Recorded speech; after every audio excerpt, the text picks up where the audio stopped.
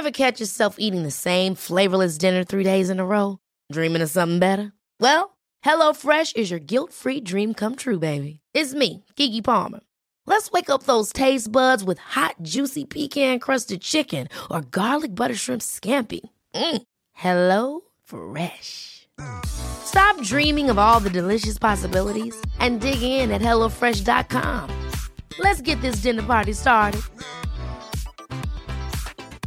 I'm Sandra, and I'm just the professional your small business was looking for. But you didn't hire me because you didn't use LinkedIn Jobs. LinkedIn has professionals you can't find anywhere else, including those who aren't actively looking for a new job, but might be open to the perfect role, like me. In a given month, over 70% of LinkedIn users don't visit other leading job sites. So if you're not looking on LinkedIn, you'll miss out on great candidates like Sandra. Start hiring professionals like a professional. Post your free job on linkedin.com/achieve today. Hey, it's Ryan Reynolds, and I'm here with Keith, co-star of my upcoming film, If, only in theaters May 17th. Do you want to tell people the big news? All right, I'll do it. Sign up now and you'll get unlimited for $15 a month and 6 months of Paramount Plus Essential Plan on us. MintMobile.com/switch. Upfront payment of $45 equivalent to $15 per month. Unlimited over 40 gigabytes per month. Face lower speeds. Videos at 480p. Active Mint customers by 531.24 get 6 months of Paramount Plus Essential Plan. Auto renews after 6 months. Offer ends May 31st, 2024. Separate Paramount Plus registration required. Terms and conditions apply if rated PG. Jack's got the fervor. Yeah, he does. So he's like, you can see it. Look, haha, I'm right. Cool you new bastards bike. are working. Yeah. Blah, blah, blah. So, I just ghost the bastard. Fuck you. I know. Yeah. Is it up? Yeah. Oh, yeah. I was That's clicking on what it. she said. Before we begin, the Summer of Gooder continues. Just a few more weeks, you guys. Make sure to grab your discount code of PackFiller15 before they are gone. Great fitting, polarized lenses, non-slip frames. And I don't know, Paul, if you noticed, they have an all-black now. Of the gotta get it. Of the big dogs. Yeah. I can't remember what it's called. I ordered a pair. I'm gonna look. I didn't even know that either. All black, no pink on the anything on it. Good. All dialed in. And I ordered that and another pair of the are they the VRGs, Jackson? Yes, they have a pair of all black ones of those too. Nice. And I was just like, fuck, those are mine. Mine. And I used my personal code of PackFiller15. I did. I got 15% off. And it was awesome. Use the link, packfiller.com. Be sure to include that code, PackFiller15. We've had some confusion about entering the code, and you couldn't find a place to enter the code. Personally, it was staring me in the face, and I entered the code. At checkout or before? Yeah, at checkout. Right at checkout. Yeah. Oh, you're right. Boom. Bing, bang, boom. The new ones are called Foot Wedgers Anonymous, and they're all black with a rose lens. Yeah. Like that color. Yeah. I'm very happy. So there we go. Thanks, Gooder. Also, let's throw some thanks to the very one, Scratch Labs, the home for the best tasting, easy on the gut fuel for your ride. Big thanks to Scratch Labs. Make sure you are staying on top of your hydration game, everybody. And lastly, let's throw some thanks to Untapped Maple. I haven't mentioned them in a while, and I realized I was like, I get these moments in the middle of the night. Is it an age thing where you wake up and go, and I don't know why. Last night I was like, fuck, I haven't said Untapped Maple in a while. So I'm going to say Untapped Maple. Great tasting energy source using the purest Vermont maple syrup, gel, waffles, and drink mixes to get you through. Personally, the gels are the easiest way, in my opinion, to grab 100 calories on the go. Quick going down, a little shot of water behind it, smooth flavor, no bad aftertaste. Get to packfiller.com, click the link, and find out what Ted King himself discovered, other than the fact that he's fertile and he has 2 babies. Did you interview that guy? I did. Oh. And his wife, Laura. Oh, yeah. Both on the archives. Can I hit 2 sound effects at once? I can. Oh, wow. You're talented. It's almost like I planned that. Am I sweating? Am I the only one sweating? No. 71 in here now, thanks to my new weather station, courtesy of my daddy. I've got goosebumps. You have goosebumps, so you're cold. Okay. Oh, I'm fine then. We are live. This is Life on Two Wheels. This is the Pack Filler live from the Rib Break Bar. Okay, apparently my spell check changed it to Rib Break Bar. That has a whole Adam and Eve shit going on. And the one and only Spokane, Washington. If you're with us live, don't hesitate to play along either on YouTube, through the chat, I think Jax is monitoring the YouTube or through our social media channels. There we go. Well, they're saying cross is coming more frequently. I'm seeing a shit ton of it. Pumpkin spice is on the horizon, and the last of the grand tours is underway. Summer is coming to a close, but I'm not willing to let it go yet. Am I the only one? No. Okay, good. Because it's like fucking 90 today. I mean, give me a break. Welcome to the Pack Filler. I'm Pat Bolger, your host. With me are the usual suspects of opinions, controversies, and expertise. Let's get to know them, shall we? Yes, we shall. Gentlemen, please respond to your introduction with an answer to tonight's question. Pancakes or waffles? By the way, it's International Waffle Day. Pancakes or waffles? Why? Your choice, and how should they be served? How should they be served? First of all, he's the only guy in the room who owns a TT bike. Mr. Paul Main. How are you, man? I'm feel. You feel? I am feel.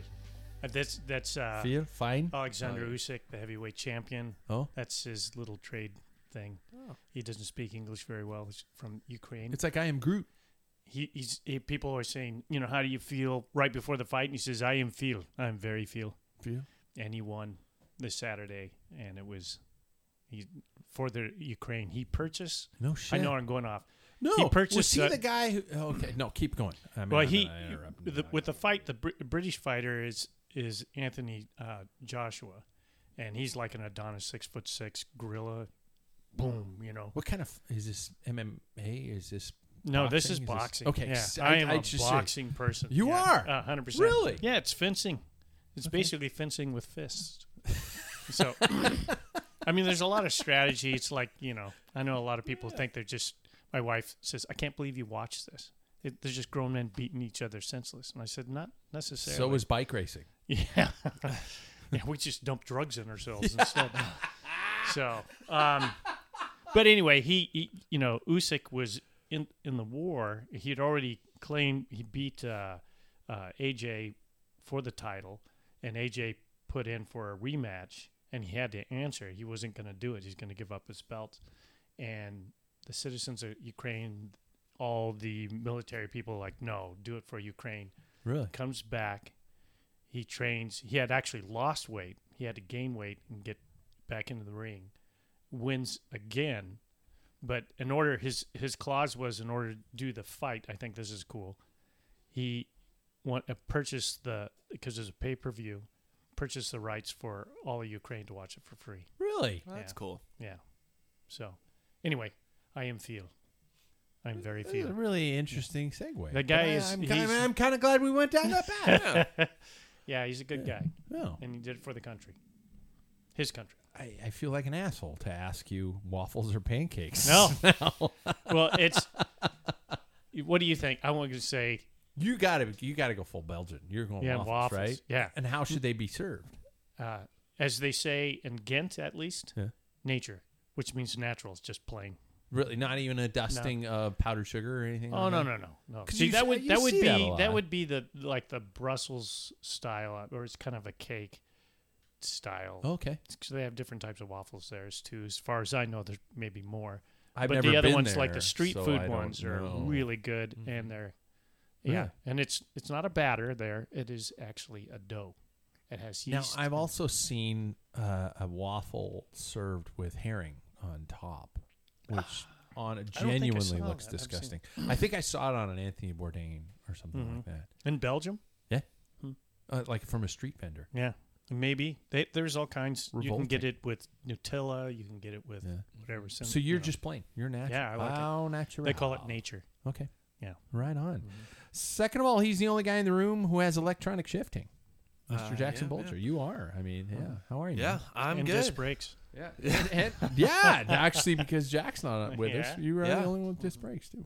On your road bike. Yeah. Let's see. Waffles or pancakes? I think pancakes sometimes can be a little too much, Really? Yeah. I think they, for breakfast, I feel like, for me at least, sometimes a heavy breakfast can lead to a lot of stomach gut bomb. Yeah, you know. Mm-hmm. So I do like waffles, and I mean I kind of like all of them, like the untapped, the the Stroop waffles I really like. Oh, those waffles. Yeah. Yeah. I But was talking like breakfast waffles. I was about to say, Yeah. but I think the best way for me, I like them served, is I really like a strawberry sauce with like sliced strawberries in them, and then like some whipped cream. I really like those. The kid in you still comes out. Yeah. It's like, I want the big dessert. But With sprinkles. Yeah. oh yeah, there's a place in Portland called the Waffle Window, and they I just Yeah. spilled on myself. You got a But drinking anyway. problem. I do. yeah. But they do really good stuff there. They and that's do. where that's the one place in Portland, restaurant wise, I think I miss. Yeah. Yeah. I've been there once with you, and it was really. What kind of it's so waffles good. are they? They're just like a Just- batter type. It's I'm assuming it's a batter I style. wouldn't think so. Yeah. They call them the Belgian Looks like an style. American. It's thick. Yeah. I mean, it's big, but it's not Yeah. like yeah. But you can get whatever you want on it. You can get savory, you can Yeah. get sweet, which I like the option of both. so. Yeah. It's good. I was going to say this for Jack because he's not here, but he is not here. So I will say Jack's introduction so he can text us live tomorrow when he listens to the show. He's the only guy in the room who's been known to actually train in a skin suit, Mr. Jack Broadhead. Have you guys ever? I mean, other than training for a TT, Yeah, has anybody that's the ever only time trained I've in a ever skin suit? used it was last Sundays. Yeah, or a crit, right? Crit. Mhm. I wore mine for the crit. That was it. Yeah, I think I've worn mine when I've been out of my shorts are dirty and it's the winter, so I'll wear it as like a base layer. But I would never. I can't train. I'm too self-conscious. So Oh my. people looking at my midriff. Mid-drift. I look ugly. So to Jack trained in a skin suit the other day. So good on you, Jack. And I bet he's a waffle guy too. You think? I don't know.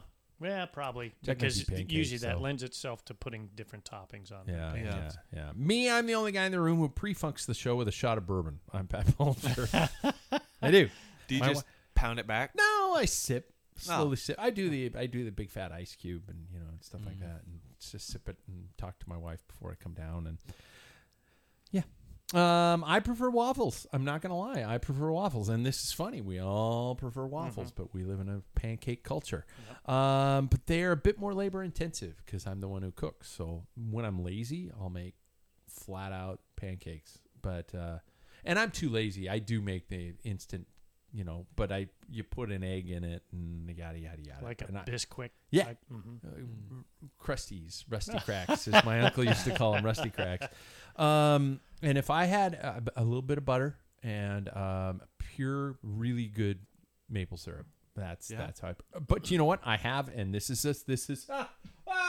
sponsor mention. I have been known to sometimes put the raspberry untapped gel on it. It's fucking good. It's really good.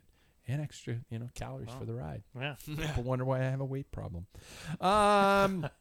Let's get straight to the point, you guys. Who's been riding? Jackson, I know your answer, but you can go ahead and answer anyway. Yeah, I did today. You did? Yeah. Climbed in the pure heat. That sucked, but Yeah. other than that, it was good to go out. How far'd you go? Like 24. I did a loop pretty close to my own abode. Sure. Yeah. Valley Chapel yeah. kind of a thing. Yeah. Nothing really that crazy, but I was climbing halfway up, and then I was like, wow, it's really hot just sitting here in the dead wind of this climb. And so I was going pretty hard, and then after a while I said, no one's around me, I'll just Turn Back around. off. I'll just take it easy. Yeah. Oh, yeah. Yeah. There was no, when it's super hot, there's no point to just really go hard on it. So Yeah. just kind of took it easy until I got to the top and let my heart rate go down because I'm not wanting to have to stop on the side of the road.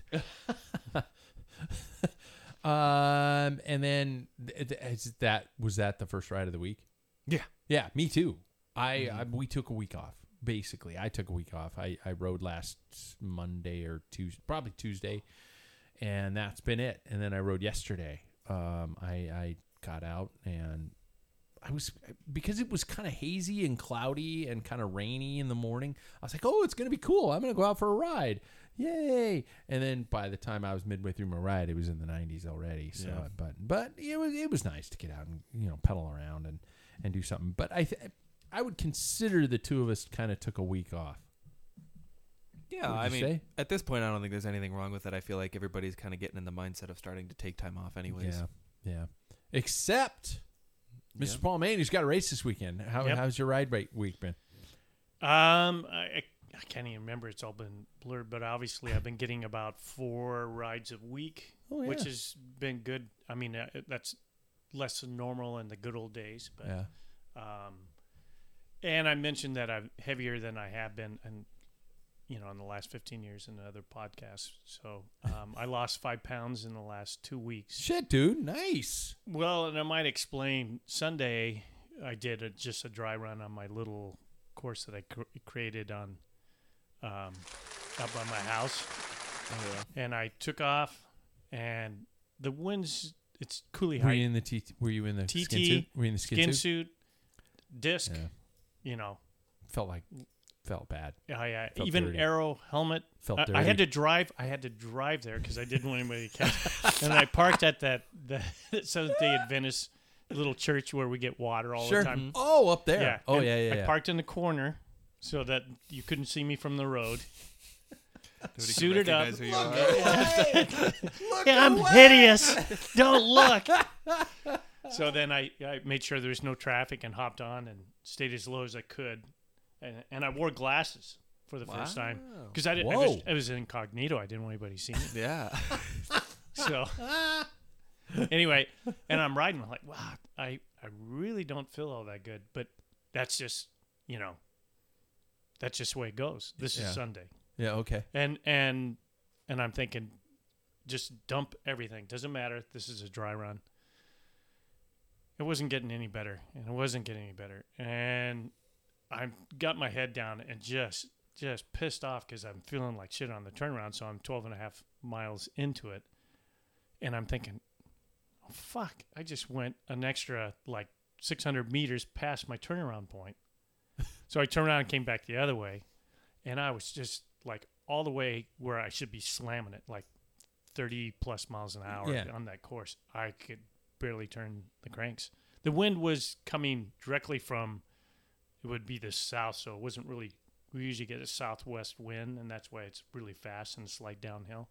I was laboring, and I got home. I was smashed after 25 miles. What? And I thought, this is bad.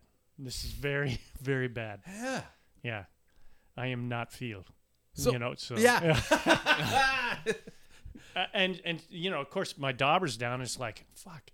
Now there's 7 guys in our group. We're the largest group, my age group. Is it? Or the largest category besides Cat 5, which are free. So we're the idiots that paid. There's 7. It might be more now, and I'm thinking, if I get 7th, I'll be so bummed. Do you have any reasoning as to why? I mean, was it positioning? Was it just... Well, like I said, loss of weight. I like all of a sudden just went too much, too fast, too hard. Yeah. Instead of gradually working into it, it's like, oh, God, I got to do this, like cramming for a test. I don't know. Maybe a little bit diet-wise. I know I didn't drink that much and water and everything. Mm-hmm. I always drink plenty of this, but beer.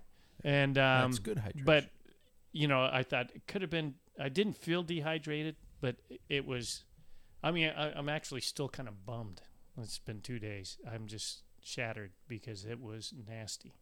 So now, how many times have you been on the TT bike this year? This year, 3. Yeah. 3 times. Do you equate maybe it's because of that the position offset or something? No, like because that? even the first time was a dry run, and I was with Jack. Yeah. And the position was way off. I knew it was. I just wanted a baseline, and I did almost as fast with 32 spoke wheels.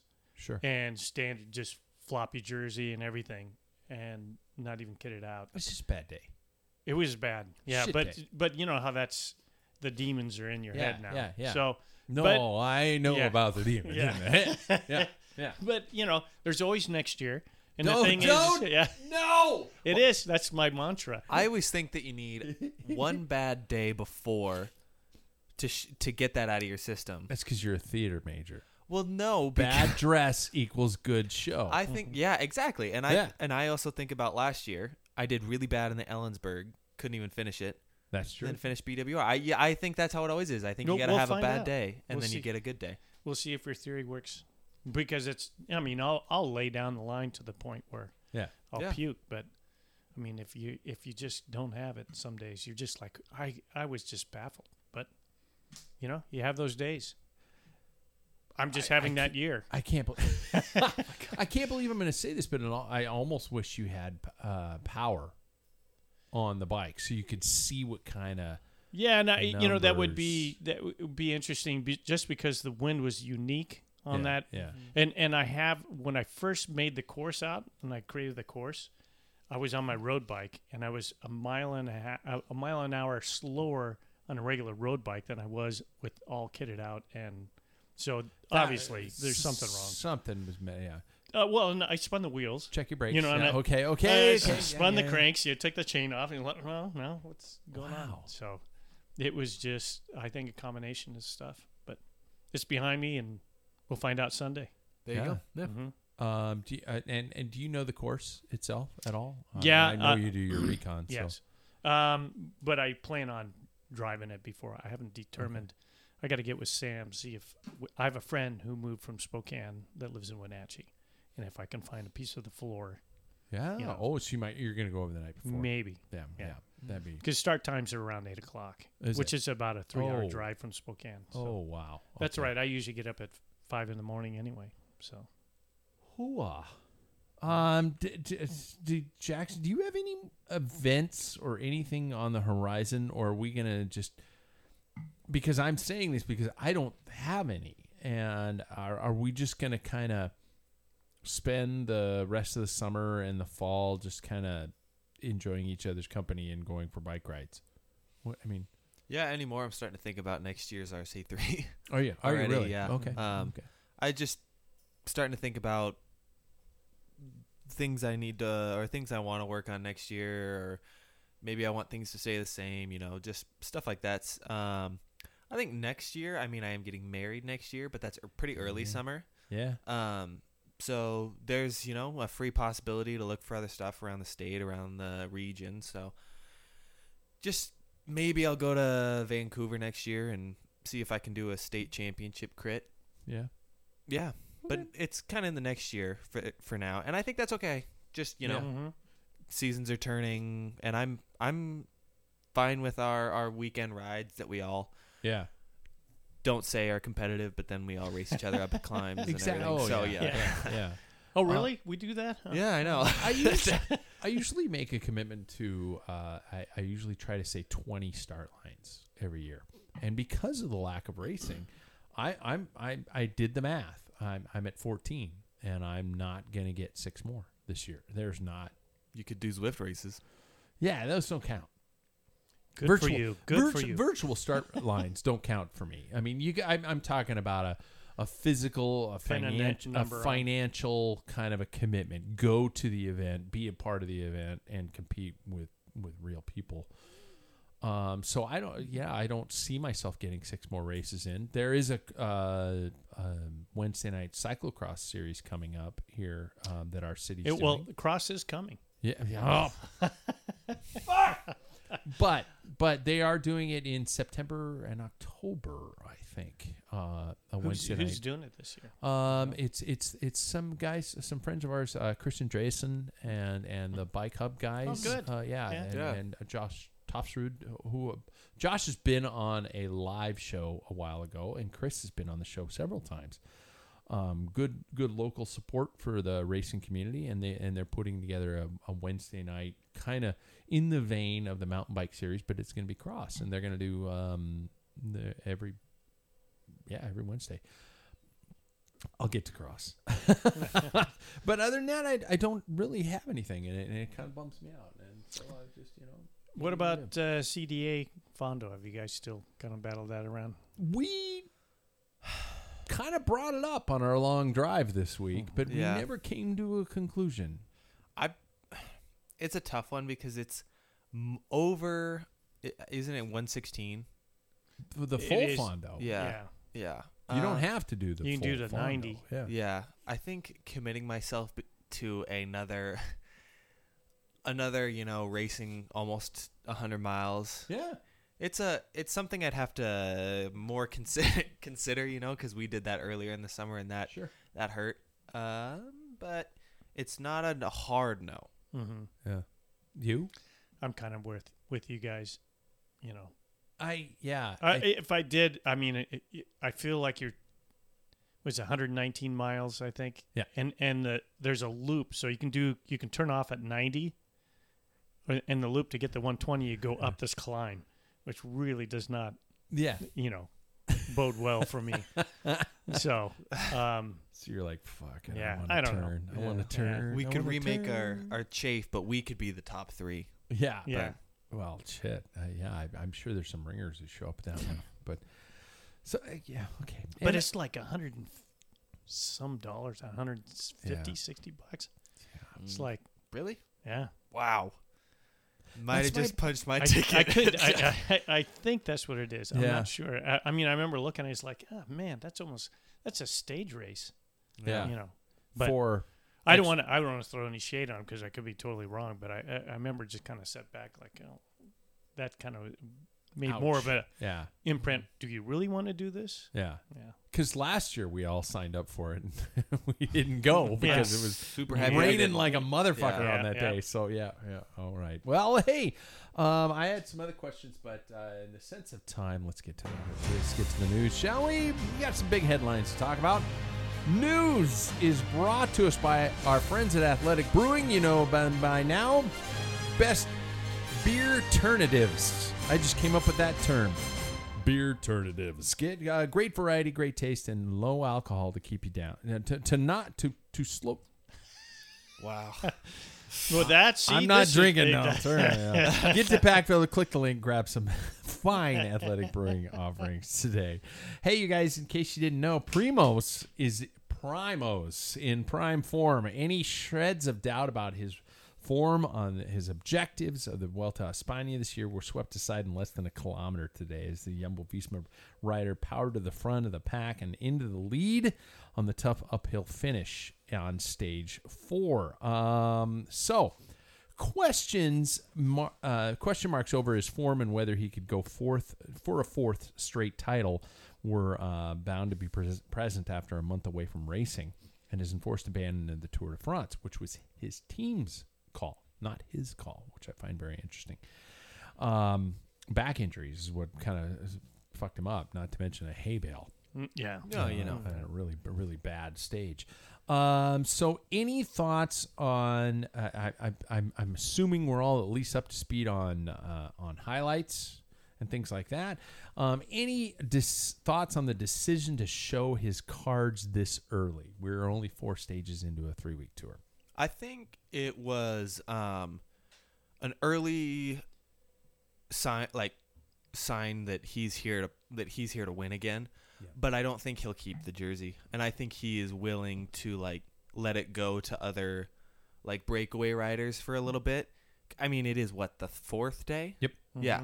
So I think that he'll be willing to let that go to other breakaway riders, but then when it comes to the big days, I think he'll be willing to take that back because it really showed that he's here to play and he's probably here to win again. Because I don't know, when I look at the whole sheet of names that are starting, I don't know if I see a lot, barring Jai Hindley, that can really take it to him. Paul? Well, I think I agree with Jackson. I think that he's going to put forth effort, on all stages that some GC threats are going to, come after him. But if a breakaway goes up, I think he's not going to have a problem letting it go, But I think Jumbo-Visma was flexing their muscles because they set up for that whole today. And not really. I mean, they played their cards right. They didn't go to the front and control the whole thing. They were a part of controlling. They didn't, and they already had the red jersey anyway. They had the leader in there. Yeah. So have since day one. Yeah. Yeah.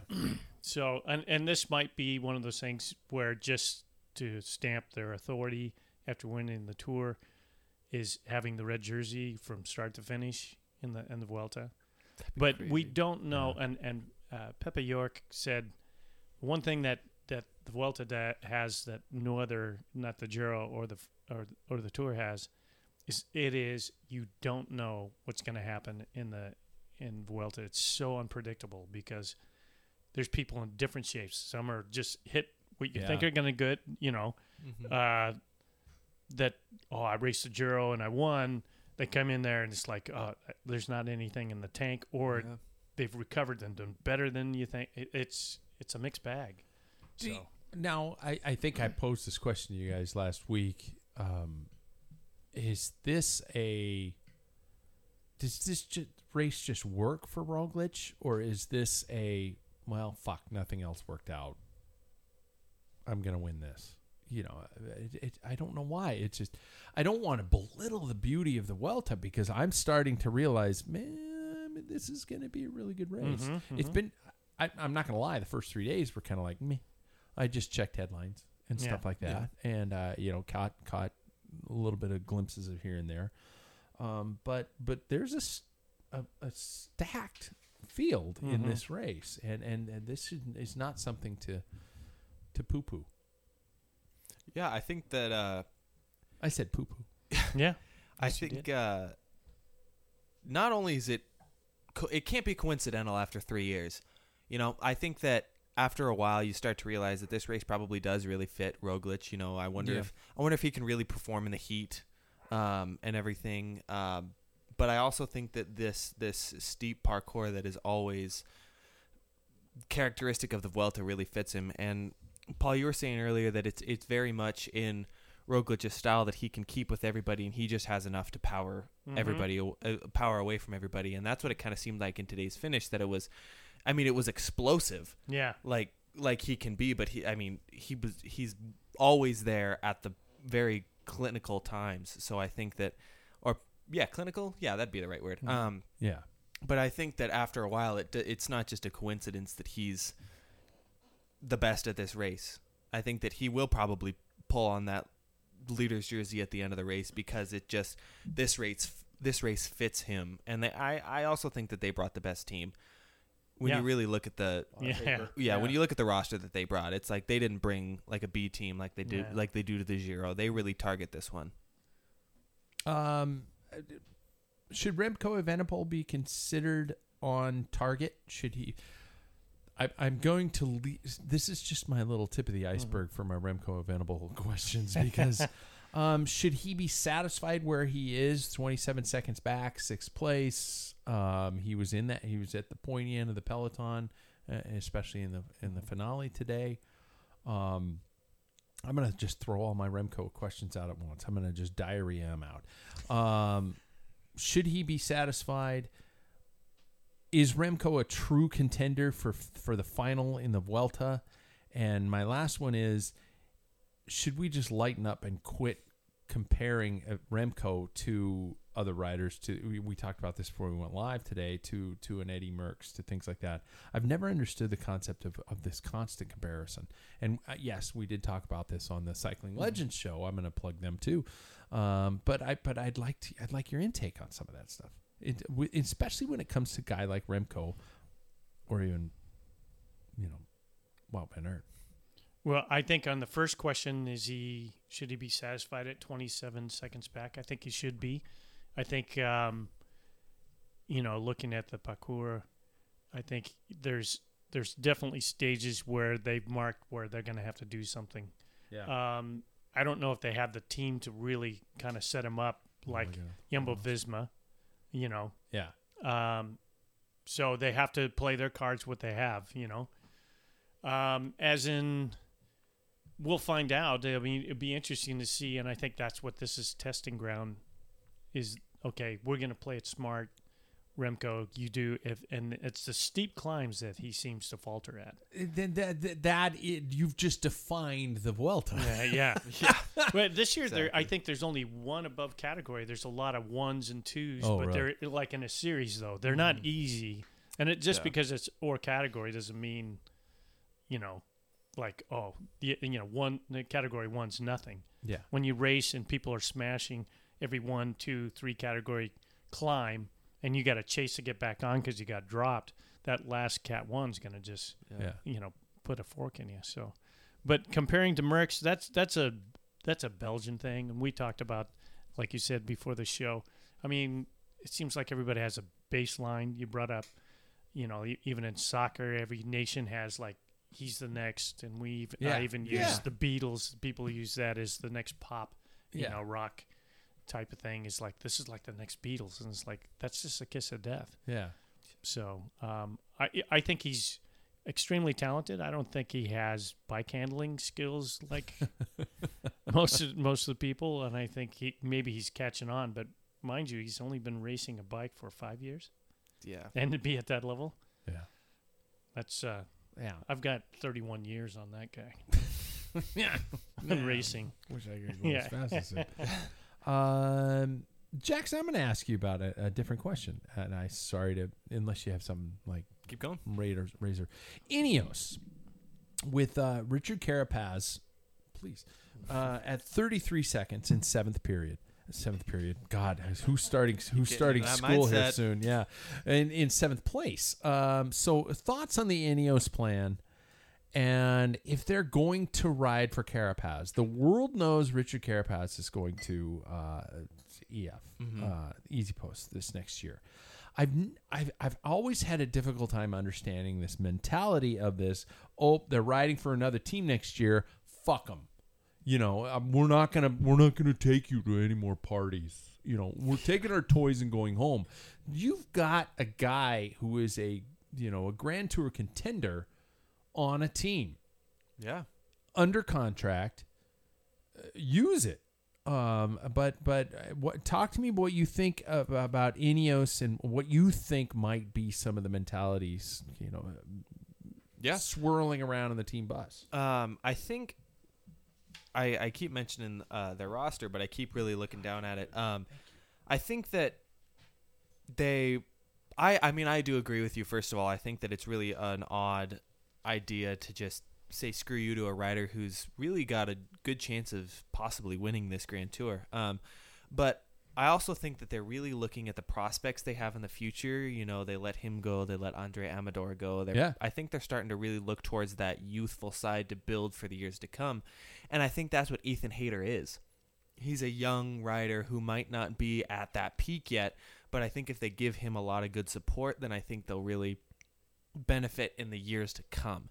And I think that's what is also difficult when it comes to EF is that they buy the almost 30-year-olds or the 30-somethings. It's a retirement party. Well, yeah. Like Trek. Yeah. And at that age, when you have younger, explosive... We should just call them Shady Acres or something like that. One of those rest home kind of Blue names. Light Special. Exactly. But I think that there is just a mindset shift between what they used to be and what they're currently trying to be. But I think Carapaz at 33 seconds. Is that what you said? He Remco's at 20. Yeah, 33 seconds. Yeah, seventh place. Shit, I almost did it again. I think is that bourbon? Yeah. I think in all honesty, I think he is the second best in all of this entire. I think Carapaz is the second best in all of this entire race. Yeah, because I don't know if I see anybody else with the experience that he has to go 3 weeks deep in such a hard race against such a hard rival. So I think they should ride for him. I wish I understood this mentality of you're gonna sign for a different team. But I said, I think on another show, when you go to the World Championships, an entire nation is riding for a rider. Mm-hmm. It doesn't matter what trade team they're on. That is the race. They're focused. Belgium is riding for one particular rider. Why is the trade team situation different after a rider says he's going to leave next year? It's just such a bizarre mentality that people are like going, "Oh, fuck you." It is. We're not going to let you win. I mean, maybe when it comes to UCI points, probably is what it makes sense in terms of. But Ineos wants to walk away from this race with a red jersey. Yeah, Well, I would disagree on the World Championships. Really? Because there's been all kinds of stories about guys from different teams that don't have, a country that doesn't have a lot of support, that they are kind of, you expect to do something. And one of the stories. So there's a little trade team involvement. Yeah. So one of the stories is Johan Museo went to,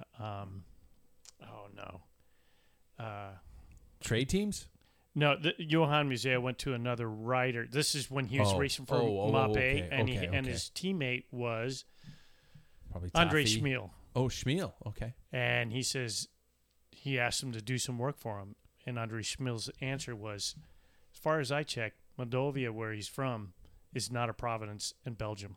Yeah. And there's like, what? How dare you? We race on the same team. So I think that's happened in the past.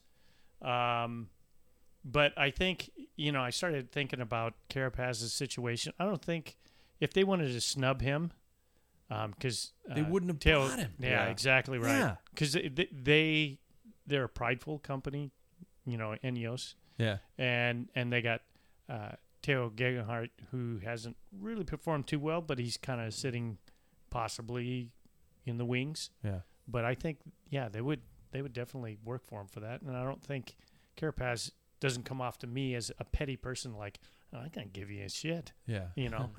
I'll help out the EF guys. I don't think that's going to happen. No, I don't either. Because EF already lost a minute in the TTT. Yeah. Jesus. And Carapaz is probably going, oh, fuck. Oh, God. Is that erasable ink on that contract? Yeah. How about, do you think Sam Bennett is sitting back after 2 stage wins, thinking to himself, this is enough to justify a middle finger to Patrick Lefevre? Do you think it's enough, or do you think it's just he brought something to his season, just enough? I feel bad, but they brought him to the Vuelta for a reason. Because there are no sprinters? And it's not a sprinter's race. I think it's more of a climber's race. I think if Sam Bennett really wanted to say screw you to Patrick Lefevre, I think he would have. I know it's not his decision, but I think he would have gone to the tour and then shown everybody, hey, I'm not done yet.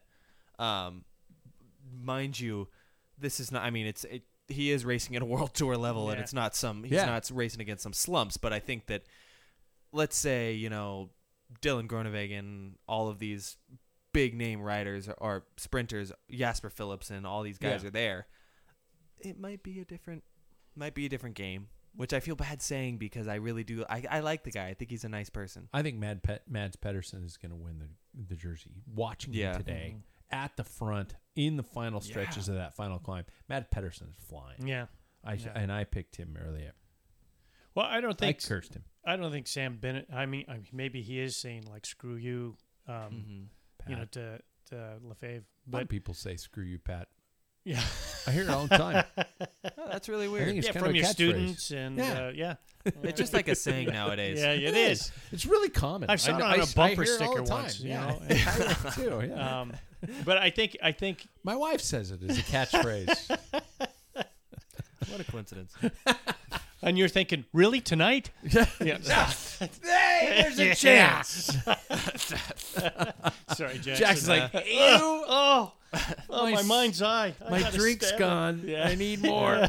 Yeah.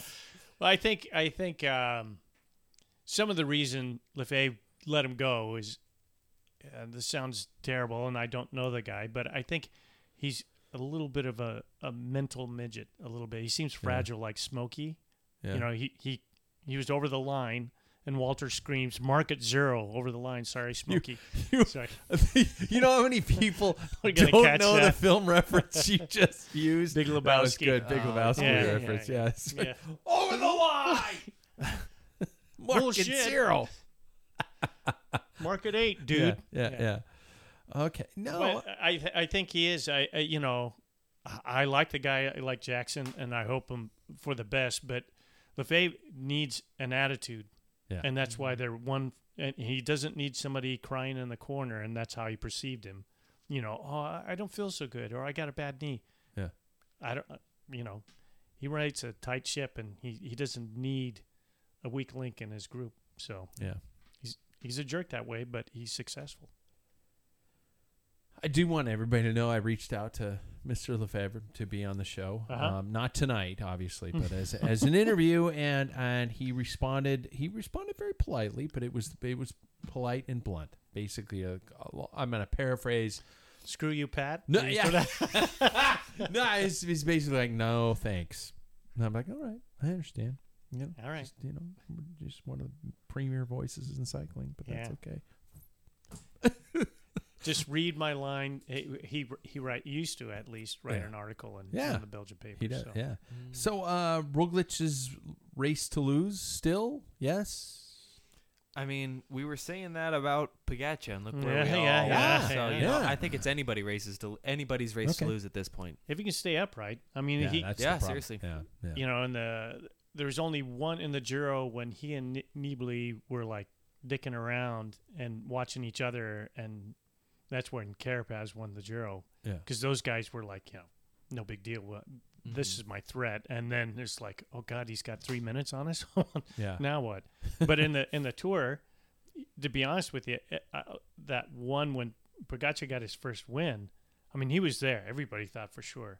It was just he went against somebody so spectacular that everybody would agree is Pogačar is one of a kind. So. Yeah.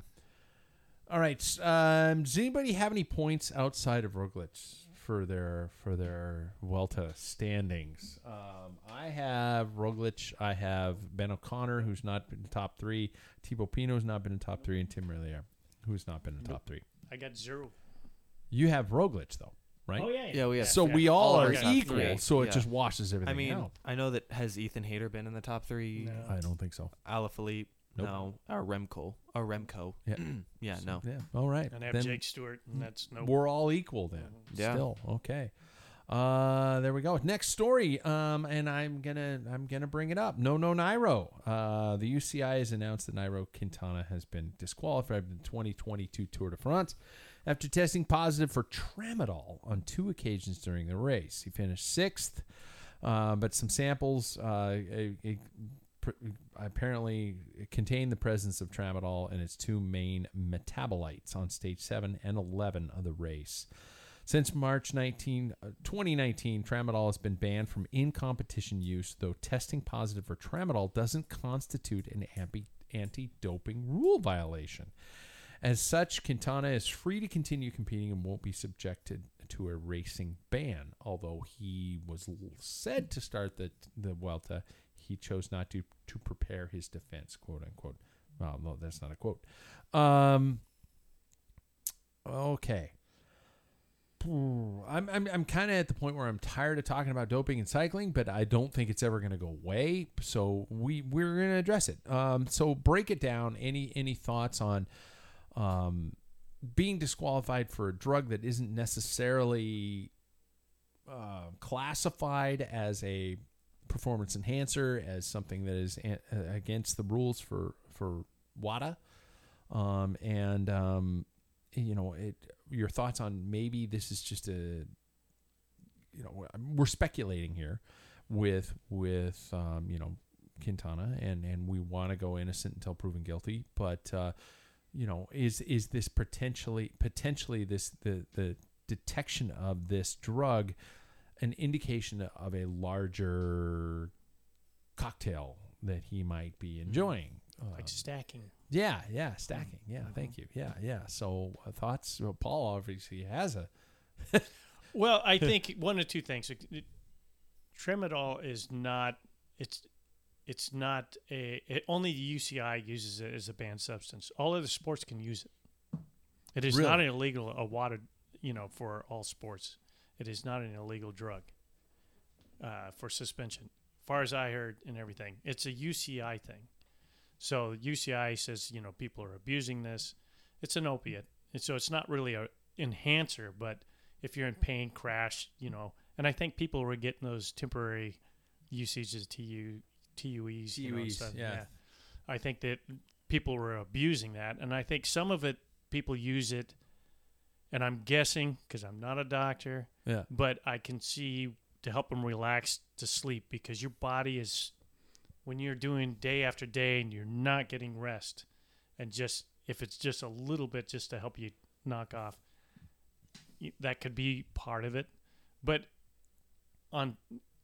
if cycling is the only one that really uses it as a banned substance, pretty much, or a naughty substance, I should say.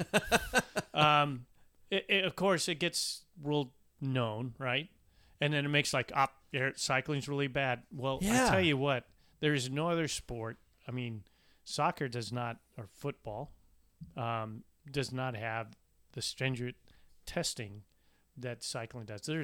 I don't think there's any sport that's so tight about their drug testing.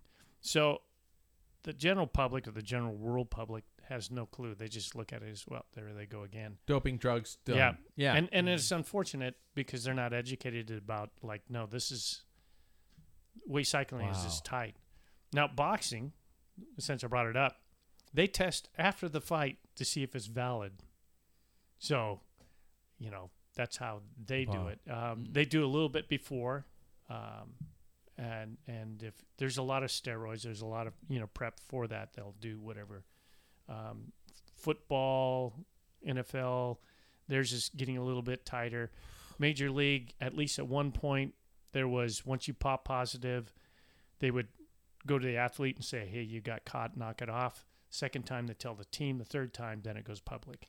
So they get 3 chances to stop what they're doing. So there's some ramifications here that we're serious ramifications here. Number one, obviously the reputation of Nairo Quintana that is out there. I'm sure there are people who are already going, burn in hell or something like that. And then second of all, the points that he earned, UCI points in the Tour de France, now they're gone. And Arkea Samsic is now staring down the barrel of relegation. Well, they were down there anyway. They weren't World Tour, right? Oh, yeah, you're right. Uh-huh. Well, or maybe moving up to the next level, and now they have very little to no chance because they've lost a 6th place in the Tour de France. Okay, so now that we're looking at this is whether it is performance enhancing or not.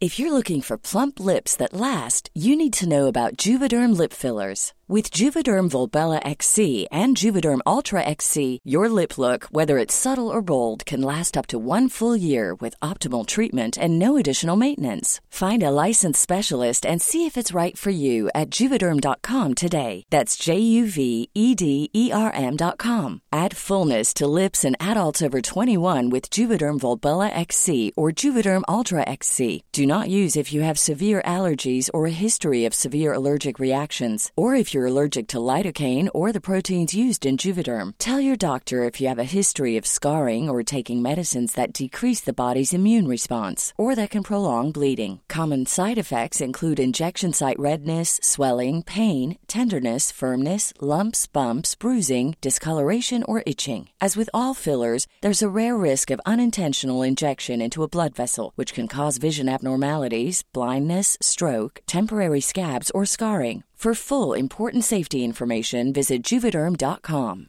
Hey, it's Ryan Reynolds, and I'm here with Keith, co-star of my upcoming film, If, only in theaters May 17th. Do you want to tell people the big news? All right, I'll do it. Sign up now and you'll get unlimited for $15 a month and 6 months of Paramount Plus Essential Plan on us. MintMobile.com/switch. Upfront payment of $45 equivalent to $15 per month. Unlimited over 40 gigabytes per month. Face lower speeds. Videos at 480p. Active Mint customers by 531.24 get 6 months of Paramount Plus Essential Plan. Auto renews after 6 months. Offer ends May 31st, 2024. Separate Paramount Plus registration required. Terms and conditions apply if rated PG. Where do we stand here? I mean, how do we have a drug that is banned in one situation but isn't banned in so many other situations? So the biggest race in the world says no, you're gone, but every other race in the world is saying yeah, you're okay. What the fuck?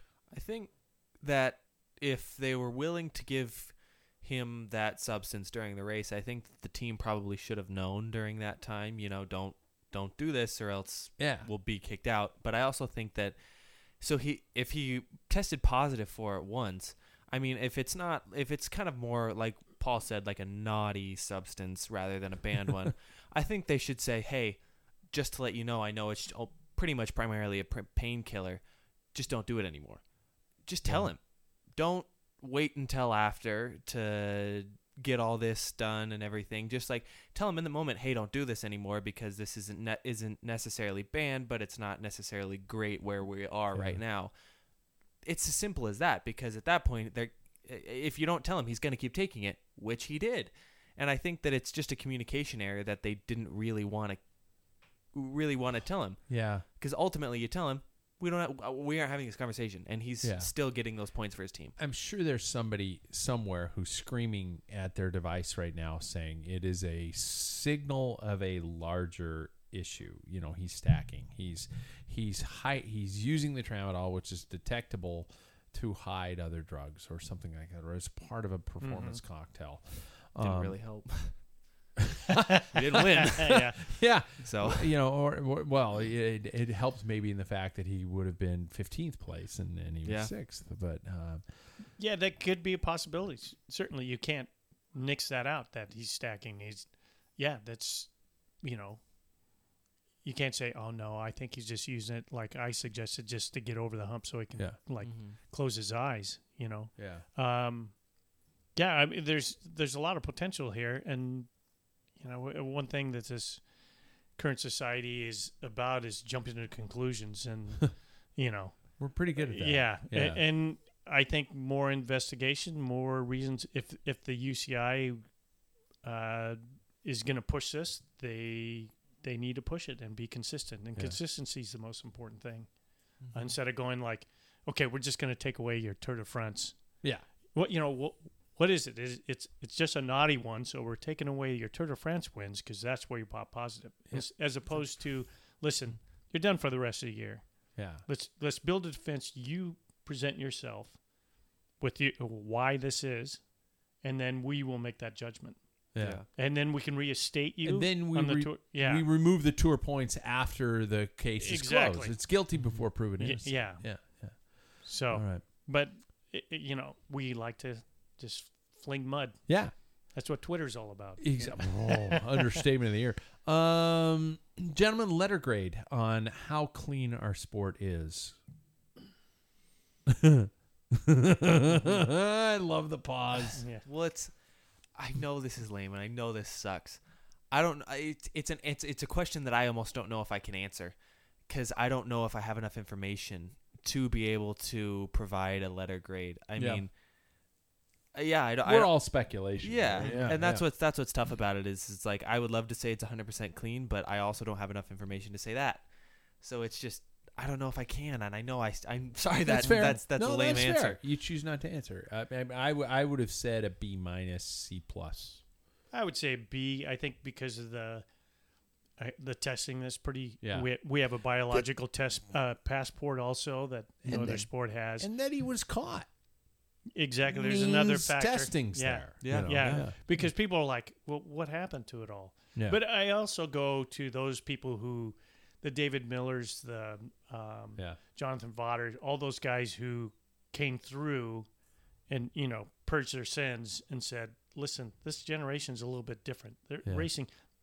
Everybody's focusing on speed, but I think it was Jonathan Vaughters in 9 Lives in his book. He's like, the conversation at the table when I was racing was all about, you know, mumbling about what drug or did you do this or blood dope and blah, blah, blah, blah.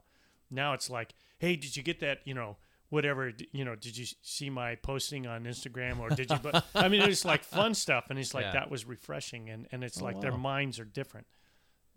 Mind you, he wrote that 3-4 years ago, but hopefully that's what I have to cleave to, and I would like to. We have to go through that. We have to think this way, or we're not cycling fans anymore. We become bitter, we become angry, you know, and we go from there. So my next story, which is going to lead into our topic, and don't worry, Paul, I promise I won't be this miserable. But we did miss talking about the big dirt weekend here in the United States, Leadville and Steamboat. Keegan Swenson successfully defended his title at Leadville. And he also at Steamboat, which is an amazing weekend of events. Winning time for Leadville He beat it by 11 minutes in 6 hours and 1 second. And being as somebody who has competed in that event, it's fucking fast. Mine was double that. Well, I made it under the 12-hour mark, but that's fucking fast. So no belt buckle for you then. I do have a belt buckle. I thought it was after 10, right there. 10 hours. No, it's 12 hours. 12 hours. It's back there. Oh, it's back there up there against the wall. I should have put it in the bar, but I never put it in the bar. No. Oh, What? I'm sorry. What? This is rim break bar. Oh. But Hannah Otto for the women. And I just wanted to say about that, but I do want to comment on the fact that there was zero TV coverage. My ongoing beef with Flow Bikes, but I shouldn't bash Flow Bikes because they're trying to do something. They're trying to create. They're trying to bring content to us. Yes, they have some flaws in their programming, but you know what? So do I. There are times when our theme doesn't play or something like that. And that's tiny, and a quarter of the audience. But the fact that it was not televised in any way, shape, or form is a shame. Would you? I know Paul's answer, but would you have watched it if it was there at all, even highlights? I mean, I've watched videos on it already. You have, yeah. Okay. Where? Just on various riders' YouTube pages, Sure. stuff like that. I mean, Instagram, you can find a lot of stuff on it. But I think that there might be a reason why it's not televised yet. And I think it's that indie-ness. I know that's not a word, but of what gravel is. And I don't know if it is necessarily wanted to be on TV yet. Like gravel and mountain bike and that whole entire thing. I don't know if that's the point yet. What's not being wanted to be? Is it the people? I don't know if it's like the promoters. culture? Is it the I think it's the culture. I don't Really? think. I mean, oh my God, you're telling me that Lifetime could get a TV deal with NBC right now? Oh my, they are taking the millions of dollars that they would give them. Yeah. But I and think the technology and the ability Yeah. to broadcast a clear signal. yeah, exactly. Yeah. But we I have also fucking satellites. We got a signal. Yeah, Yeah. exactly. But I think once you begin to televise it on those mainstream type of platforms, then I think a lot of people you're going to get talking about the spirit of what it is again. Sure. And do we want all this publicity? So I wonder if it's almost intentional with the lack of televised coverage. It's funny you should bring that up because there have been some grumblings about the culture of gravel over these last couple weeks with Gravel Worlds, which happened last weekend. Unofficial Gravel Worlds. It's not the actual UCI World Championships, but and Leadville and Steamboat. Pete Stetna, if you follow Pete Stetna on social media, of the legendary Stetna family and of Trek Segafredo and career before that. Pete ran into some situations in these last races, which he was very vocal about, and in my opinion, in a good way.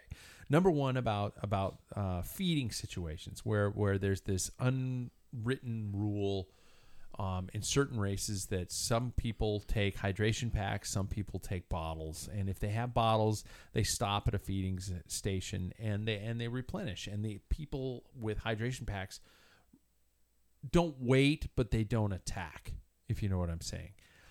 So that was the first one, and then the second one in Gravel Worlds this last weekend, there was a tandem in the field of riders.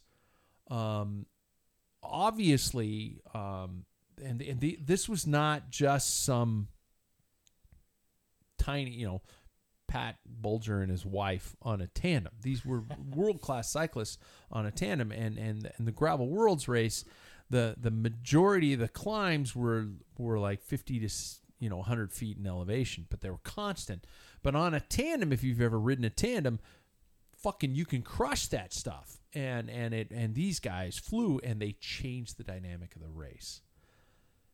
What I'm saying is we're talking about gravel and the indiness of the culture, but are we reaching a point where some guidelines, commandments need to come into the picture that might change it and maybe ruin it? Yeah, I don't know. I think it's tough because, I think in the tandem case, I think that there's a different category because that's a different bike altogether. And I think that, like we talk about e-bikes, they should have their own categories. I think that there should be a little regulation there. But with the feed zones, that in any race, in a Fondo and anything like that, there's not really a rule around that. It's just kind of how racers choose to race. And if you want to take a bottle or if you want to take a hydration pack, that's on you. And if you want to complain about that, that's just kind of how it goes. You can't tell somebody, no, you have to stop right now, because in reality, they don't. Mm-hmm. They can just keep going and roll on, and sure, it's going to suck, but that's kind of the strategy of the game. If they're the ones on the top of the podium at the end of the day, they played it right and you didn't. Yeah. That's what's tough about bike racing. It's not, a friendly pat on the back anymore. It's, I'm going to win the prize money at the end of the day. Yeah. Well, I think that's part of that growth period, what they're going through. I do believe that they have tandem areas. Tandem categories, so you can do that race. But the problem is, like in a UCI race, when we are on a circuit, you cannot draft off of if we overtake another or you fall back off of, let's say I'm on the Cat 1, 2, and the threes are behind me and I fall back. I can't use those threes to get me back up, or they can't use me to advance their. Yeah. So that's where that falls through the cracks a little bit. So I'm sure, but when you don't have rules, then everything, like you're saying, applies. Yeah. There's no rule that I have to wait. It's just unwritten rule. Yeah. To me, I think the organizers, as individual, just to say, listen, there's no waiting. If you don't like it, you don't have to race here. The problem is promoters want money and they want participants. Yeah. And so they seem to be pulling back a little bit and let everybody bicker a little bit. That's how it appears to me for somebody who doesn't. And it's like, in order to stop this problem, listen, I'm doing a gravel race. You can wear backpack stuff. You can water bottle. There's no need to wait. There's no need to do any of that. You can use aero bars. You can do anything. Women can run. If you're going to run those rules, women can have like in running, they have pacers, guys that actually go out and let all that happen. And we ran into that with Lauren DeCrescenzo last year. Yeah. So if there's no rules, there's no reason not to. And for those that complain and don't like it, then don't come to this event. I know that sounds harsh, but that's the only way to solve this problem. Unless you lay down these rules, then we lose that independent. The whole thing is just like, hey, we're out here to have fun. Apparently not. That's not what's happening. They're not having fun. The growing pains are immense. Yes. And I'm wondering if we're going to go down the same path that mountain biking turned into, and then we end up with cross country mountain bike racing being a fucking 45-minute race. Yeah, with people hauling in rocks and creating a course, which is cool, but it's not cross country mountain bike race. On the TV thing, I want to touch on that. If TV doesn't come into play, these big sponsors are going to go away. Yeah. Even if individual these guys that are doing their YouTube, they're not going to get the coverage that you would have on TV. So something's got to give at that point. Well, that's a perfect segue. Thank you. It brings me to our topic for tonight, that I want to talk about the popularity of cycling in each of its disciplines. In terms of the multiple disciplines for the sport. So talk to me about your, I don't need to talk about our individual passions for the sport, but in terms of following the race element, we've been talking this year about our waning interest in some elements, higher or lower. We can all agree that we are probably road is our preferred method of following the sport, following the racing elements of the sport. talk to me about your interest levels in mountain biking and cyclocross, in gravel, and in track. Where do you stand in terms of watching any of these types of racing? I mean, I like to watch mountain biking here and there when it's on, like for the big races. Like I'll try and watch the mountain bike world championships. But yeah, mostly, I like cyclocross here and there, but I mainly kind of stick to the road element of it, which is kind of funny, longest and most statistically boring. Yeah. But yeah, I don't know. I think it's because I have gone through it so much that I kind of understand it a little bit more. But I think I go there mostly. I don't think I've ever watched a track race before. But yeah, that's what I'm mostly kind of honed in on. Interesting. Yeah. Well, it's obvious I watch a lot of road. I think the next is cyclocross. I get a kick out of it. I didn't enjoy racing it. I mean, I did several races for a couple of years. It's just not my gig, you know. And I think a lot of it because I have put so much energy in road cycling. I'm ready to turn it down, a notch and not get so serious. And cyclocross it has a little bit more relaxed feeling. Yeah. But that's not why I race. I don't race and that's just me. For those who do it, I think it's great. Just to have fun, shits and giggles and stuff.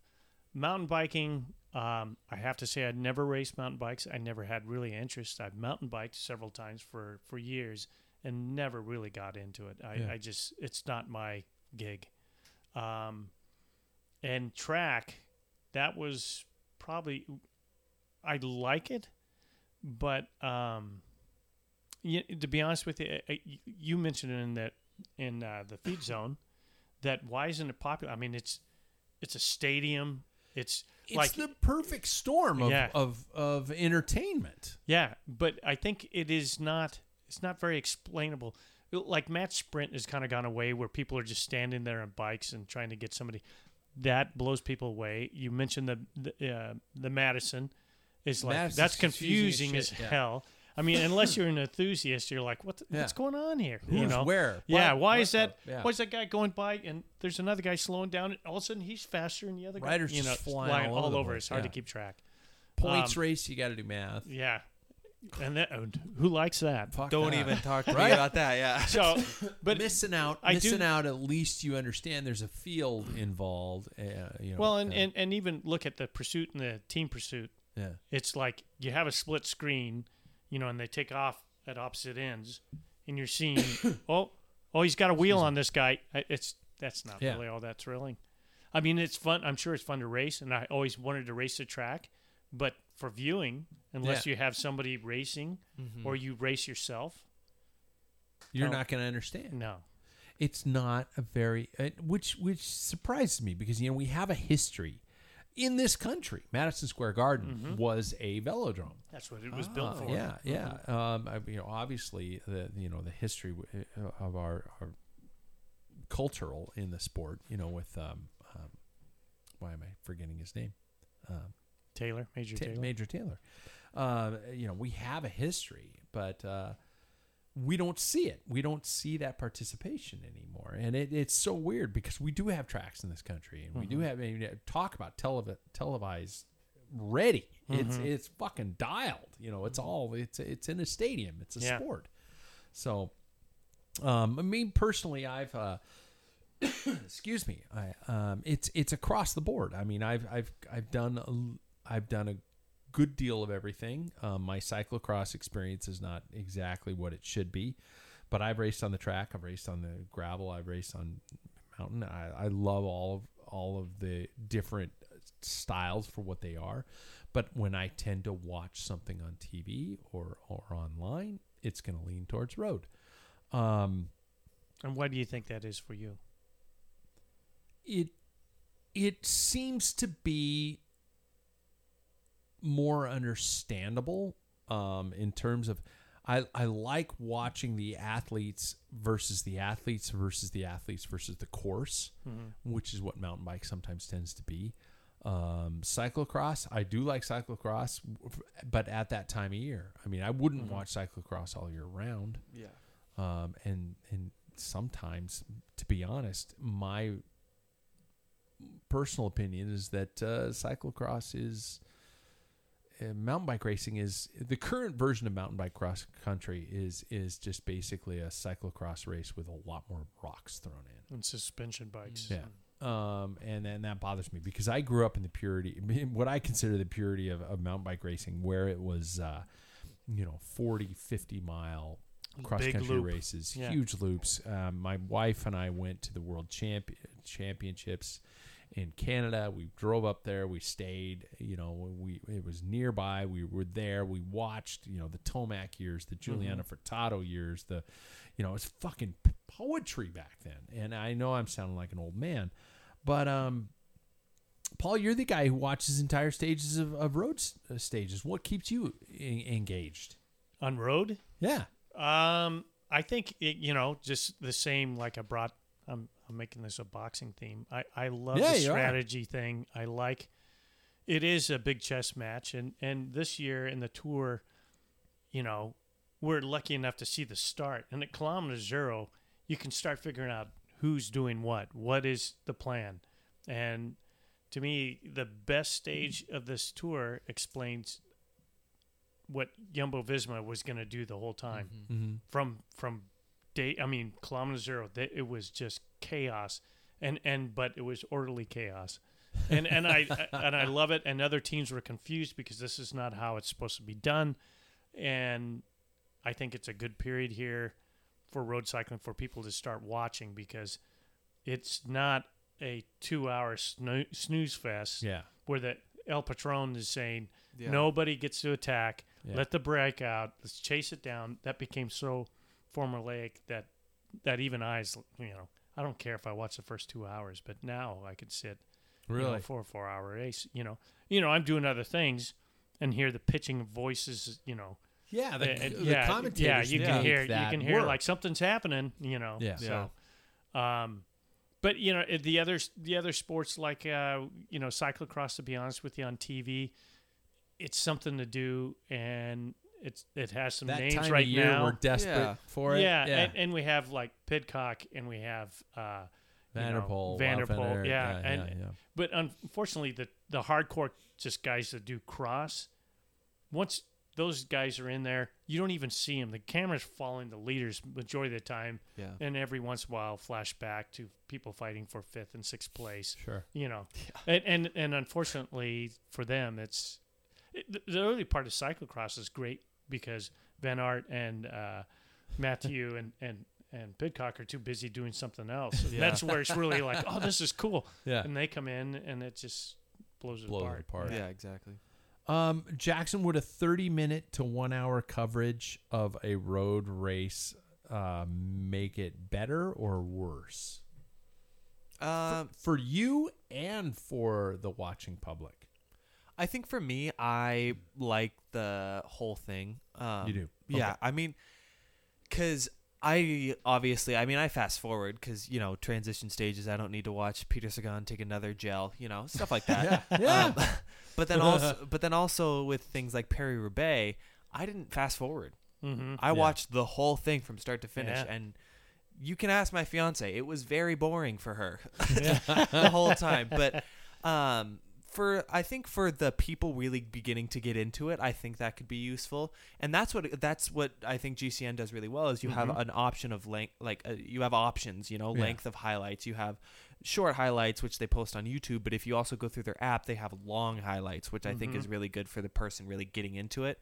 But for the enthusiasts like us, I mean, I would like a whole stage because I like to hear the commentators' takes on things. I like to see, on maybe some of the shorter climbs, if some people are attacking to see if there's other strategies, stuff like that. And that's what I also do like about it. It's like for somebody who's kind of younger, looking to race more, it's a great learning opportunity because you see a lot of these top-end athletes like really employing some really interesting, intricate strategy that you can sometimes take from, tweak to your own race, and then Oh, yeah. really learn Yeah. from, which I think can be valuable. That's what I've been doing for the past couple of years, is really trying to learn from these pros. Oh, that's an interesting way to present it. Actually, as I'm watching to I guess, yeah, never mind. I did the same thing. In terms of tying it into this American audience, this is where I was going with these alternative racing ideas. We've talked a lot about how to make cycling more appealing to an American culture.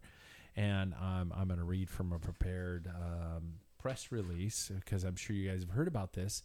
The NCL, National Cycling League, announced the launch of its first of its kind professional cycling league. With and I'm reading obviously from their text, 60 million riders in the U.S. and over 2 billion worldwide. American professional cycling is positioned to become one of the most popular sports in the world. Okay, the laugh was my part. And we joined. And with today's historical announcement, the sport has a new home. The NCL announced a launch of a first-of-its-kind professional cycling league. Launching in 2023, the NCL will organize a series of closed-course 1 to 2 kilometer criterium races. Wow, that sounds fucking revolutionary. In the most iconic locations in major cities around the country, including Miami, Atlanta, Denver, and Chicago, with a championship team decided at the end of the season and awarded the largest prize in the history of criterium racing. So it's legions. I was thinking the same fucking thing. With an eye to shifting the athlete experience, the league is designed its format to ensure gender equality. Each team comprised of men and women who receive equal pay and equal resources, which is cool. Yeah. Although men and women will race separately on race day, the results will count equally towards the team's total score. Breaking with the format of traditional bike racing, these races are going to feature a new scoring system that will award points after each lap, ensuring nonstop lead changes, high-stakes drama, and that NCL races will be the most exciting bike races in the world. Designed with the fan experience at its core, sorry for the long read here, the NCL is building a sport of tomorrow by tapping into the power of technology to quantify performance, speed, and health. The technology platform will provide fans with a direct look into the performance of the athletes via wearable technology and virtual ride-alongs during training, qualifiers, and race day. Jackson's already squinting.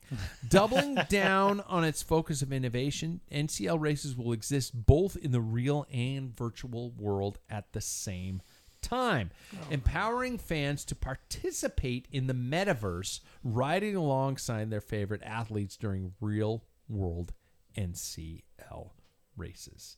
So, this is their press release. To use a little catchphrase, was that press release as clear as vodka or as muddy as a shit stew? Does it sound pie in the sky, or does it sound like, fuck, this is cool? Okay. I always am the person who's like, let's do more for cycling. Let's create something new. It's too much. You think so? I think it is too much. I think that if you create a national league of criteriums, that's awesome. Yeah. But when you get the whole like virtual thing, and I don't really care about their stats personally, and then you can write it in the metaverse, I just think we're just going a little too far. But you don't have to ride in the metaverse. You could hop on Zwift probably and ride the race and get dropped in a lap. Yeah, I think it's a lot. Is what I'm trying to say. I think it's just a lot coming at us at once. We're going to do everything. Yeah. Why don't you just try and do a really not interactive, but fan-based criterium series? I mean, if you really think about it, criterium is already very fan-based in and of itself. Yeah. Maybe try and get some TV rights. Yeah. From, like I said earlier, an NBC or a GCN. But I think start there, because I think when a lot of the stuff you mentioned, I was very like, there's a lot going on that I almost don't understand. Yeah. And it's just kind of like overwhelming to a point where it's like, I don't want to bother. Yeah. It's too much for me. Yeah. My head hurts. Yeah. Paul? Well, that idea of having the NCL was, I can't remember what it was called, but in the 90s, they tried that. Paul Dalka was, I think, racing for Austin. You race for cities. They had cities, yeah, like an and they NFL had drafting. kind of a thing. They drafted and stuff. Yeah. And one of the teams or one of the cities drafted Greg LeMond, and they asked Greg LeMond, so what do you think about being drafted? And he goes, what are you talking about? He had no clue. I never put my name in the whole. So anyway, that idea, I think a series like that is good. Like I agree with Jackson. To have that ability to hop on your trainer and do their course and try and stay with them. Maybe, I mean, there shouldn't be any scoring or anything, but for somebody just to hop on, and I really don't think want you're a part of the race. If I'm watching on TV, I don't want to see anywhere somebody in the virtual world where they're holding. I don't care. Yeah, I really don't Jimmy care. from Ohio shouldn't be on. Who's 270 pounds and he puts himself at 55 pounds and he's that type. So of I don't think that's the intent. Yeah, I don't think, but that's why that press release is so vague. I was going to say that's the difficulty is none of us know. Yeah, Billy. Yeah, and I think they're shooting high, and that's fine when you have a big idea, you're going to filter it down, but it seems a little bit overwhelming even for somebody, a cycling enthusiast. Yeah. I mean, in Belgium, they have kermesses. Every little town has, like, it's a big party coming out. And look how successful, to me, Tulsa Tough is. I mean, there's people out there, and Boise Twilight, that's been going on for decades. I mean, those things are successful if they can incorporate that and help fans, create those groups of races into their program. Yeah. Work together. But maybe they want to stay away from the USA Cycling. I don't know. The concept of the points per lap seems crazy. A little much. It seems like, again, a little too much math.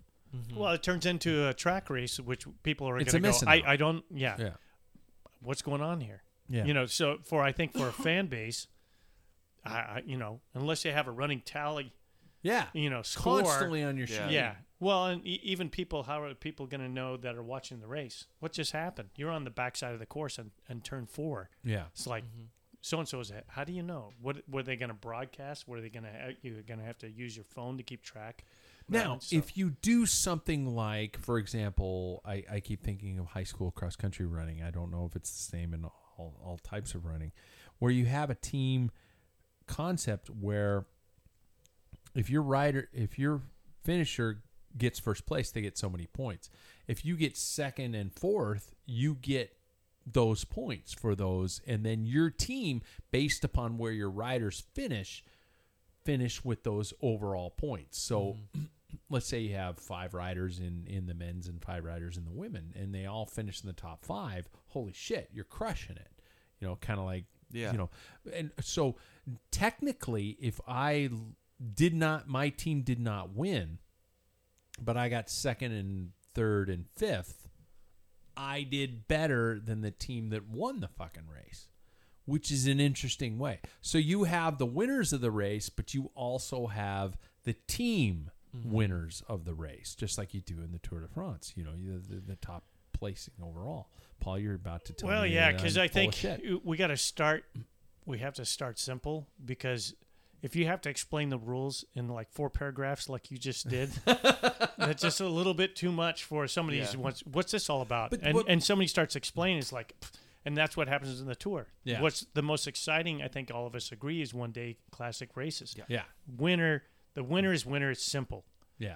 America doesn't like ties. That's why they have a problem with football or soccer. Yeah. Because they're like, this doesn't make sense. And no playoff. You just play your season like Bundesliga, and the one with the best record wins. That's simple. Yeah. And those seem to be thriving, and not this complexity America has to have, like all this, what wild card. I came up from behind. Yeah. And this team started doing better. Well, you should have started better at the beginning. Yeah. So. And it's also, I also think about the whole lap point system. It's like, could you imagine being a racer and you're 400 watts deep right now, halfway through a lap, and then you're like, wait, I have to be at the front of I gotta do the math. Yeah. I don't want to do math. Exactly. Yeah, it's Which would allow like DSs or somebody on the radio, so they'd all be Uh-huh. on radio saying, "Listen, we're down 2 points. We need to get somebody up there, Yeah. so and so." I mean, so Yeah. you're going to have coaches you have to at Yeah. that point. Yeah. Yeah. because even in a crit, how many times are you thinking, "Are we halfway through this thing?" Yeah. I mean, you're hypoxic. Yeah. You know, Yeah. you're doing 30 miles an And hour. that's why the lap boards are gigantic. Yeah. And all that stuff when Yeah. you come Yeah. across the When you're line. You're just cross-eyed. going, huh? yeah. Yeah. So let's be brutally honest. Talk to me about your initial thoughts on the staying power. I know we want to support the sport, but we can be honest here because we're our independent podcast. I think it sounds cool. I hear it's got some big investors, but I think it's going to fail. Anybody else? I think Paul said it best. I think it's going to start with this huge idea that will eventually be cut back to a little bit simpler ideas. Yay! We're all going to do great. And then all of a sudden it turns into Wah, shit. wah, Yeah. I think that to get people interested, I think we have to have the crit series are great. If we had a Tulsa Tough type of weekend here in Spokane, it would be awesome. Yeah. It does get people. I've even today or this year, people who I know at my local saying, "Are they ever going to do that downtown crit?" They happen to be at O'Doherty's, which people in Spokane don't know. It's an Irish bar Good Irish that we pub went downtown. and Yeah. they just stumbled into it and they're like, "That's cool. I could watch that forever." They didn't know exactly what's going on, but all that speed and you were announcing and you were giving great feedback and they're like, "Oh," and somebody would go off. So that I think they need to focus on, and that's going to get youth in a little bit and use the existing, put that money that they're going to do this league, and put it into the existing, the Boise's, Twilight, Atlanta, all these ones that are existing. We've got Help it. Them. We've got the magic. Invest in the magic. Yeah, that we already exactly. have. And just get a little bit more exposed, get a little more expand out Spokane, Washington. Yeah. And Yes, that type of please. thing. Yeah. And I think you got something, and then you can grow into maybe let's try. We're doing success. Let's try people. Hey, guess what? This year we're allowing you to try and stay with the pack. Yeah. And do teams or do trade teams that are whatever. Anyway, that's my opinion.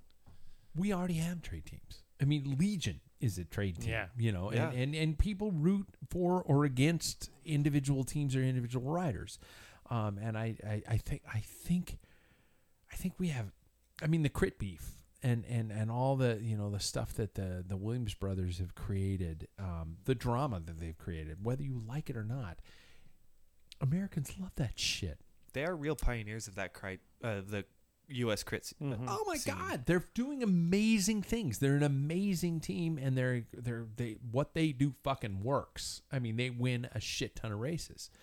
I'm just going to ask you guys: are you aware of the Chicago Crit Series that's happening right now?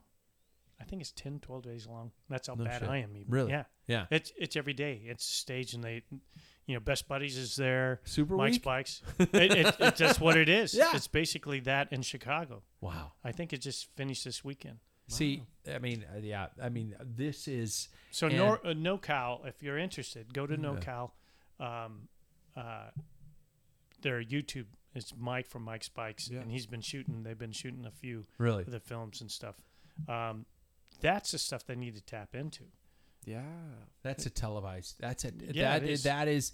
that is what track racing could be, but it in individual cities and the crowds and the things like that. I've watched the Red Hook races, the fixie crits, freaking great to watch. That's what I think. That's what our country needs. Our country, in terms of our American mentality, our lack of attention span, and I think it a stadium style of a participatory sport. It'd be great. Now I think adding into the fact that you could hop on your trainer and try and keep up with the field in your own world. It doesn't have any basis upon the ride at all. But I think it'd be cool.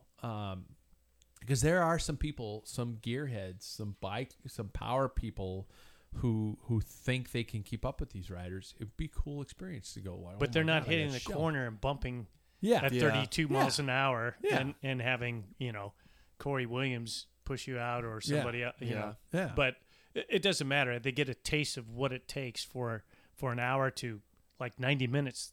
In Chicago, they have Balls 90-minute exactly crits, and it is fast. Yeah. Mm-hmm. So, but if they're going to do that to get people interested, cool. Yeah. I think it's great, but I don't care about the results. This format sounds like a good idea, but not necessarily like well thought out idea. Mm-hmm. Yeah, exactly. Okay, there we go. So I'm going to end us with a question. All right. Gentlemen, if you had $500 to spend on anything cycling related right now, you had $500 and you can only you can't save it. Don't give me that shit. You can't save it. You got to spend $500 today on something cycling related. Now, I know we did this back in Christmas. We were talking about Christmas gifts and stuff like that. But this is different. Time, things evolve. Like, for example, I just recently found this concept of velo kicks. I've been following velo kicks online. I follow their Instagram account. It started out as this kind of custom shoe painting thing, which they looked really cool. Velo Kicks is now selling actually what look like brilliant fucking shoes for like $200 and some bucks. I mean, considering a normal set of road shoes is like $500 bucks, the high end stuff, and these look brilliant. So I don't know about them. By the way, if anybody knows about Velo Kicks and could tell me about them, it looks fucking brilliant. But if I had $500, what would I spend it upon? Jackson, if you had $500 right now and you had to spend it on cycling, what would it be?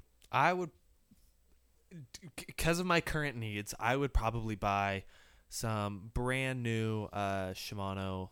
You're into shoes. Shimano shoes right now. Yeah, I mean, Jonas Vingegaard and Wout van Aert would probably agree. But they seem like they would fit my foot really well.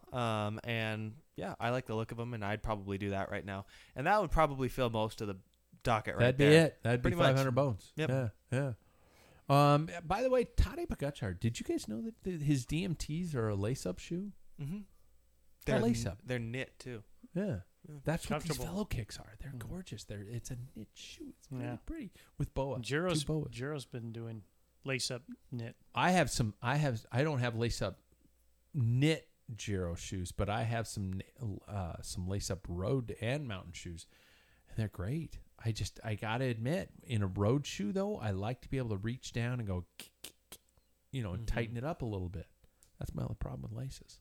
Paul, if you had $500, what would you buy? Well, it hinges on whether you buy my TT bike, and then I would take that money plus the $500.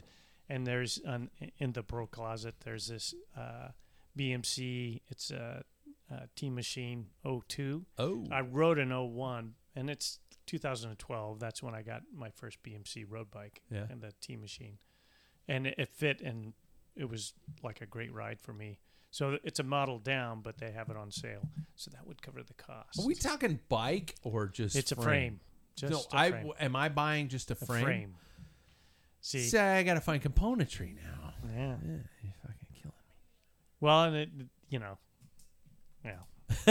Anyway, if I had $500, I would probably right now invest in a set of rim brake wheels.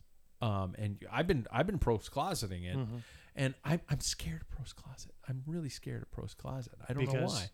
Just because I see the scratches and stuff like that, and I'm like going, oh. Yeah, well, I see mine every day. Do you feel better with the... It always comes back.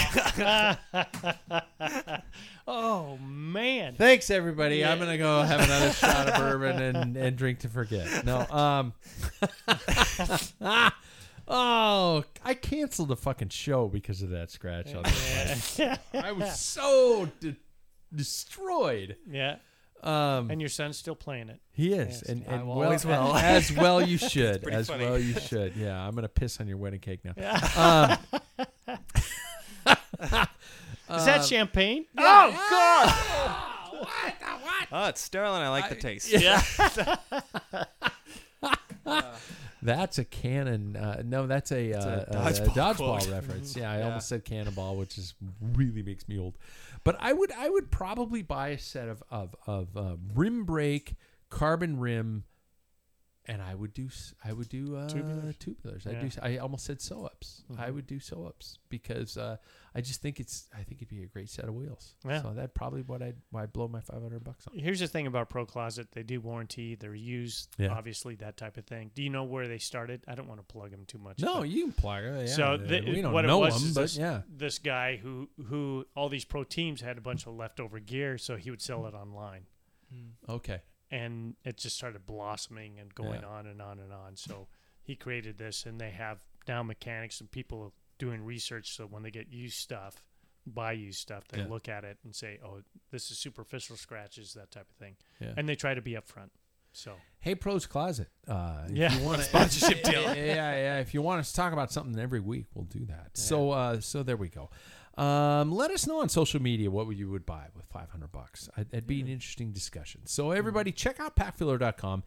Look to our Patreon program. By the way, I have to plug this. We're kicking it off officially this fall, but we're going to be supporting Movember Foundation to fight cancer and to fight suicide.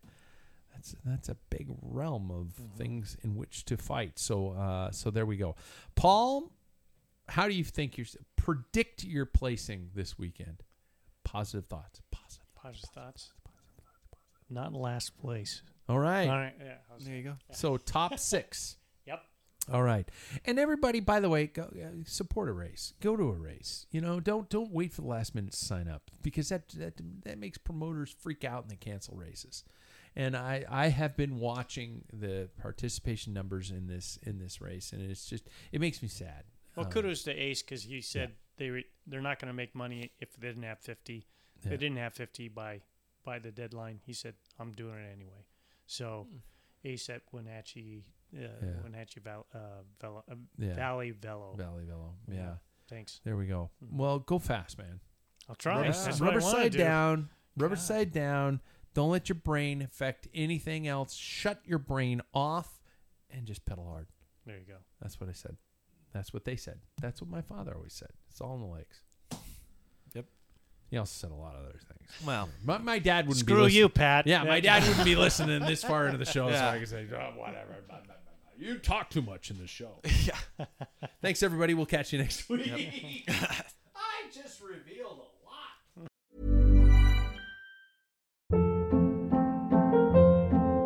Hold up. What was that? Boring. No flavor. That was as bad as those leftovers you ate all week. Keke Palmer here, and it's time to say hello to something fresh and guilt-free. Hello Fresh. Jazz up dinner with pecan-crusted chicken or garlic butter shrimp scampi. Now that's music to my mouth. Hello Fresh. Let's get this dinner party started. Discover all the delicious possibilities at HelloFresh.com.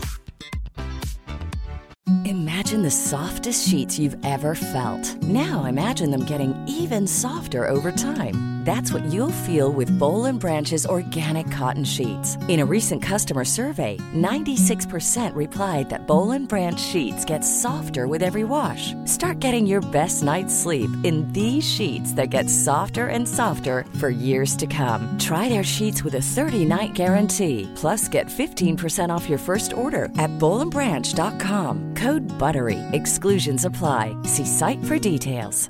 Planning for your next trip? Elevate your travel style with Quince. Quince has all the jet-setting essentials you'll want for your next getaway, like European linen, premium luggage options, buttery soft Italian leather bags, and so much more. And is all priced at 50 to 80% less than similar brands. Plus, Quince only works with factories that use safe and ethical manufacturing practices. Pack your bags with high-quality essentials you'll be wearing for vacations to come with Quince. Go to quince.com/pack for free shipping and 365-day returns.